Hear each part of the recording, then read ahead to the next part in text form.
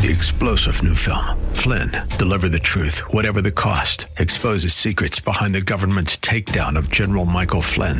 Flynn knew what the intel world had been up to. He ordered the first audit of the use of contractors. This set off alarm bells. He told the truth. He was the most dangerous person for Donald Trump to hire. They had to get rid of Flynn. Flynn, Deliver the Truth, Whatever the Cost. Available now. Watch it today. Go to salemnow.com. salemnow.com. And I'm like, oh my goodness, you would think this guy could be so bitter against his brothers, bitter against Potiphar's wife.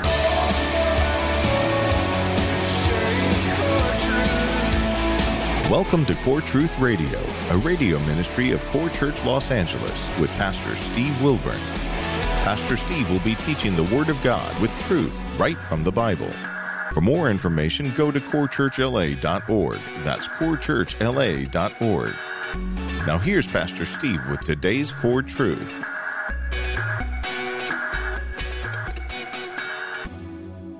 We're going to be in Genesis chapter 41. This is actually part 2 of a message we started yesterday, and I entitled it, Not Forsaken. And we're looking at Joseph. Now, you remember, Joseph could have thought, man, I've been forsaken by God. Why? Because when he was 17 years old, his older brothers actually sold him into slavery. Why? Because they hated him. In fact, the Bible says they hated him even more because he was his father, Jacob. You remember Abraham, Isaac, Jacob? Well, his father, Jacob, favored him over all of the other sons. And they couldn't stand him for that. And then he started having these dreams where it said that they were all going to bow down to him. They're like, we're not bowing down to you, you squirrely little punk. It's like, and so they hated him.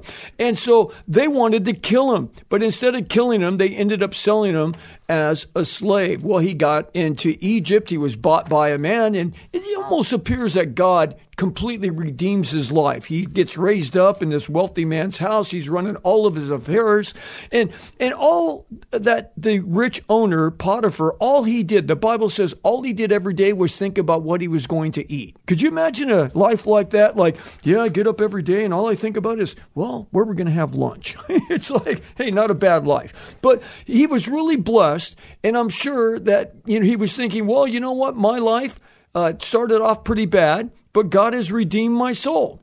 Then Potiphar's wife was a hussy.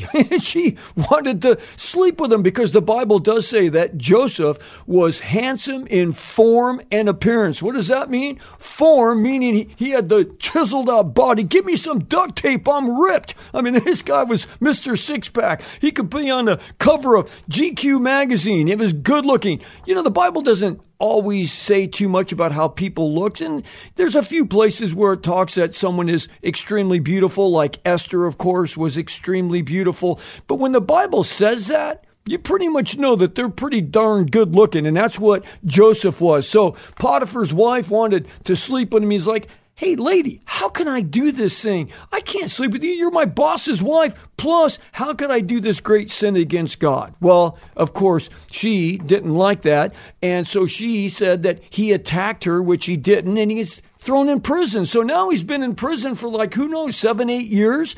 And I'm like, oh my goodness, you would think this guy could be so bitter against his brothers, bitter against Potiphar's wife, bitter against Potiphar because he didn't believe him. He believed his, wife, the hussy, over him. But all of these things, but it's about to get very interesting here. So we're going to continue this study here, picking up from those points. Genesis 41, let me read you the text. It says this, by the way, you're driving. You drive, I'll read the text. Anyway, it says, now it happened at the end of 2 full years that Pharaoh had a dream. And behold, he was standing by the Nile. And there at the Nile, there come up 7 cows, sleek and fat, and they grazed in the marsh. And then 7 other cows came up from the Nile. They were ugly and gaunt, and they stood by the other cows on the bank of the Nile. And the ugly and gaunt cows, they ate up the 7 sleek and fat cows. Then Pharaoh awoke. Oh my goodness, what is this? But he falls asleep again, and he dreams a second dream. And behold, 7 ears of grain came up from a single stalk, plump and good. And behold, 7 ears thin and scorched by the east wind sprouted up next to them. And then now the good ears, were swallowed up by the bad ears. And then Pharaoh woke up again, and behold, it was a dream. Now in the morning, his spirit was troubled. He was frightened. So he sent and he called for all the magicians of Egypt and all the wise men. And Pharaoh told them his dreams, but there was no one who could interpret that dream for Pharaoh. Then the chief cupbearer spoke to Pharaoh saying, excuse me, I would make mention today of my own offenses. Pharaoh was furious with me, talking about 2 years earlier, and with his servants, and you put me in confinement in the house of the captain of the bodyguard, both me and the chief baker. Well, we had a dream on the same night, and he and I, each of us dreamed according to the interpretation of his own dream. Now there was a Hebrew youth with us in the prison, a servant of the captain of the bodyguard, and we related the dream to him, and he interpreted our dreams for us. To each one he interpreted according to his own dream. And just as he interpreted for us, so it happened. And he restored me to my office, but he hanged the baker. So it's like, wow. Now, again, the last verse of chapter 40 of Genesis said that the cupbearer forgot Joseph. You remember that? After he had told him his dream that he was going to be restored to his position with Pharaoh, it's like he said, listen, can you just tell him that I've been falsely accused and get me out of this dungeon? But then the last thing said was he forgot him. Don't you hate when you're forgotten? Oh my goodness, like someone forgets your anniversary, your birthday, your special moment. Oh, it's just horrible. Yet the first verse of chapter 41 said, at the end of 2 full years. See, you look in your Bible, you go to the end of chapter 41, you pick up at the end of chapter 40, and you pick up at the beginning of chapter 41. It's only about a quarter inch, but 2 years just blew by. Oh my goodness. 2 full-blown years blew by of this hardship that he's now, Joseph, still in prison.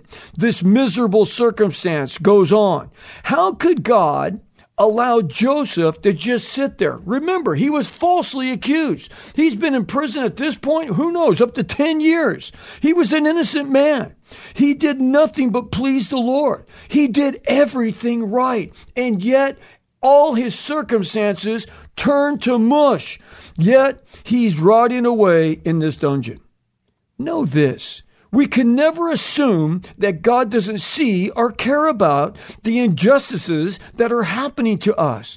See, people will mock God and say, if he's really God, why would he allow this to happen to me? But hold on. Didn't we as a country, along with the world, excommunicate God? Haven't we abandoned him? Haven't we abandoned God's word? Haven't we abandoned his precepts? Haven't we chosen to live by our own standards? Haven't we created our own morality? Haven't we embraced sin over God's word? You wonder why the wheels are coming off in America right now. All the riots, we're defunding the police, and what's happening? Oh, gee, crime is skyrocketing. Gee, I wonder why, and we wonder, well, what's the root of all this? Well, it's all because everyone's a racist. Maybe it's because we abandoned God. Maybe that's the real reason. Yes, when injustices happen, our circumstances go haywire, we're all too quick to shake our fists and blame God. But let's all remember exactly what the Bible says, because maybe you've had some hardship in your life, and maybe you blame God, like, I don't know why God's allowed this, and I don't know why this hardship, and you kind of have this little bit of a grudge against God. But it says in Lamentations 3:39, it says, why should any living mortal or any man offer complaint in view of your own sins? Like, who are we to say, oh God, you're not being just towards me, when we are full of sin in our own life? Are we really Mr. or Mrs. Perfect? Do we do everything right? No, we're a disaster many times. Oh, there's times that we have good days and we try to be nice, and we might even recycle, and I even rescued a rescue dog. He ate my couch. I'm ready to kill him, but that's a whole nother point. Okay, but anyway, he goes on to say in Lamentations in verse 40, let us examine or greatly scrutinize our own lives and let us return to the Lord. See, we cannot just shake our fists at God because we don't know the bigger picture. We don't know what's happening. God was about to do something radical and crazy in Joseph's life. All these years that has gone down the tubes, about 13 years now, has gone completely down the tubes. And yet, God is ready to do something. Let us never forget the thing that you think is going to break you, the thing that you think is going to crush you, the thing that you think is going to grind you into powder could very well be the very thing that God is going to use to mold and to make you into the man or the woman that he desires you to be. See, I'm a little older now, still in good shape, just want to point that out. But anyway, it's like I can look back 10, 20, 30, 40 years in my life and say, I can't believe that happened or that happened. And why did this happen? But it was through all those hardships, like my parents getting a divorce when I was 16 years old and me being on my own, and all the problems with getting into drugs and drinking, getting a girl pregnant in high school. Man, I felt like by the time I turned 18, I had to reach up to touch the bottom. But yet it was all of these things combined is what drove me to Christ. And it's all those hardships I've had in my life. Me and my wife have been married now for over 4 decades. We have 4 kids and 10 grandkids. It's like, oh my goodness. It's like, man, all of these things, we've had hardships galore. But it's like if you start pulling those hardships out of your life, if you start saying, well, I wish that would have never happened, and that never would have happened, and that would have never happened, I would no longer be who God has made me today. God uses those things to refine us. He uses those things to drive out the hardships and to make us trust in the Lord God. That's why it says in Ecclesiastes 11:5, just as you do not know the path of the wind or how the bones are formed in the womb of a pregnant woman, so you do not know the activity of God who makes all things. So look, I don't even want to try to explain or give an answer to why you're going through the hardship that you might be going through right now or the severe circumstances that you're having to endure. But I know this for sure, that God wants you to trust in him through this horrid situation that you're in right now so that one day you'll be prepared to be someone that can talk to someone else who's walking down the same path of pain as you're walking on and be able to comfort them with the words that God has comforted you in this time. And speaking of this time, hey, I don't know about you, but are you getting a little tired of the whole COVID nightmare for the last year? It's like, if you're anything like me, now that things are starting to loosen up a little bit, there's one thing I'm thinking about. And you know what it is? Vacation. Well, actually, I'm thinking about a lot of other things. I'm thinking about lunch. I'm always thinking about food. But one of the things I'm thinking about is vacation. And, we had planned before COVID ever came on us, we had planned to do a trip called The Footsteps of Paul. And what are the footsteps of Paul? Well, it's going to all the places that Paul, the Apostle Paul, the evangelist, started churches. I mean, look, he was the ultimate evangelist. When you look at these books in the Bible like Philippians, well, what was that? That was a letter written to the church at Philippi. The Colossians is a letter written to the church at Colossae. 1st and 2nd Thessalonians was letters written to the church that was at Thessalonica. 1st and 2nd Corinthians was letters written to the church at Corinth. Well, the footsteps of Paul, we're going to go to all those places. We're going to go to Philippi. We're going to go to Thessalonica. We're going to go to Corinth. We're even going to go to the island of Patmos. That's where the Apostle John wrote the book of Revelation. So this is a trip that goes in all these places that Paul preached the gospel. We're going to Greece. We're going to Mars Hill. That's where he talked to the Epicurean and Stoic philosophers and preached Jesus to them. We're even going to this island of Santorini. You're thinking, wait a second, where's that in the Bible? It's not, but it's the most beautiful island there. And so this is going to be an awesome, wonderful Bible excursion / vacation. And what a blessing. So if you don't mind traveling with me, which could be a scary thought for you, but if you want to hang out, why don't you plan on going on this trip with us? It's going to be this coming October, so it's like, 4 or 5 months away. And it's like you could go with me and we could do this trip together. So it's going to be all over the Mediterranean Sea. It's going to be such a blast. I think we all need a little bit of break. Life's been a little too serious for this last year. So plan this trip with me. You can go to our website, corechurchla.org, and then you'll see an icon on there. You click the icon. It takes you over. We're going with Imagine Travel, and then there's a tour code, and it's all there on the website. It's Core Church LA 21. So it's the year 2021, and it's Core Church LA. But why don't you come with me? It's a 10-day trip, and there's even, for those of you that want to really go a long time with me, there's a 4-day extension,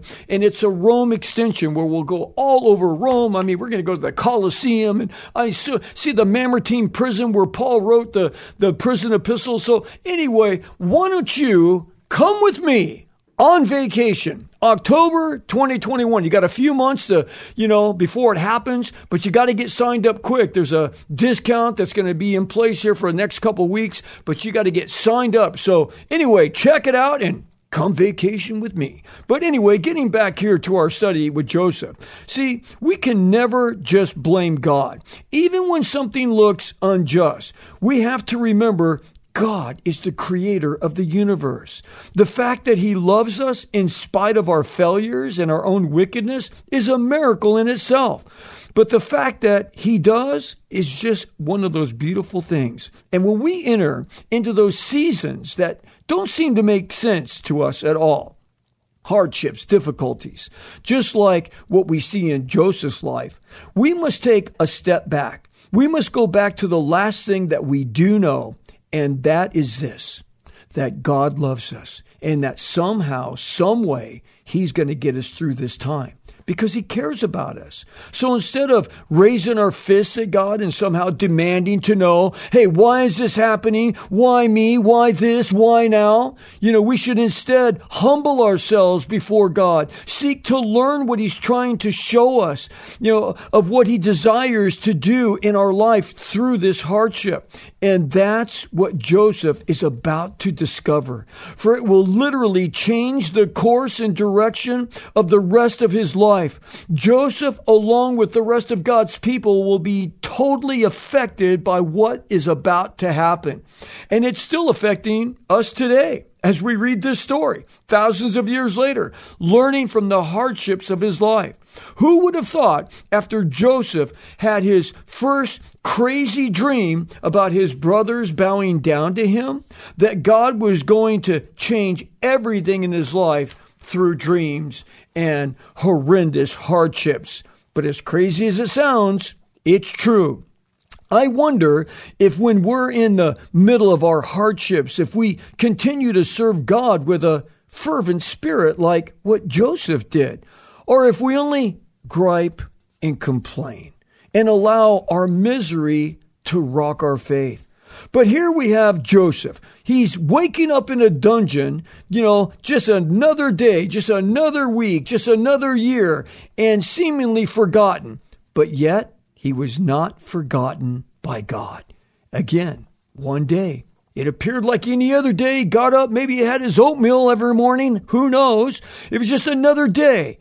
But God gave Pharaoh a horrendous dream that was a little creepy. In fact, it rocked him out of his comfort zone. And he called for all of his wise men and magicians, but no one could interpret it. Ugly and skinny cows eating fat, healthy cows. Thin and scorched grain consuming healthy grain. Hey, Pharaoh, did you eat a late-night jalapeno pizza last night or what? Yeah. Verse 9 said that all of a sudden, the cupbearer gets a shot of memory from the Holy Spirit of God. He said, remember when you threw me in the prison? I had a dream, and a young man there told me exactly what the dream meant, and he was right. Hey, Pharaoh, I know who can help tell you what this dream means. Which brings this other thought up here, speaking truth. Let me read to you what it says in Genesis 41:25. It says, now Joseph said to Pharaoh, Pharaoh's dreams are one and the same.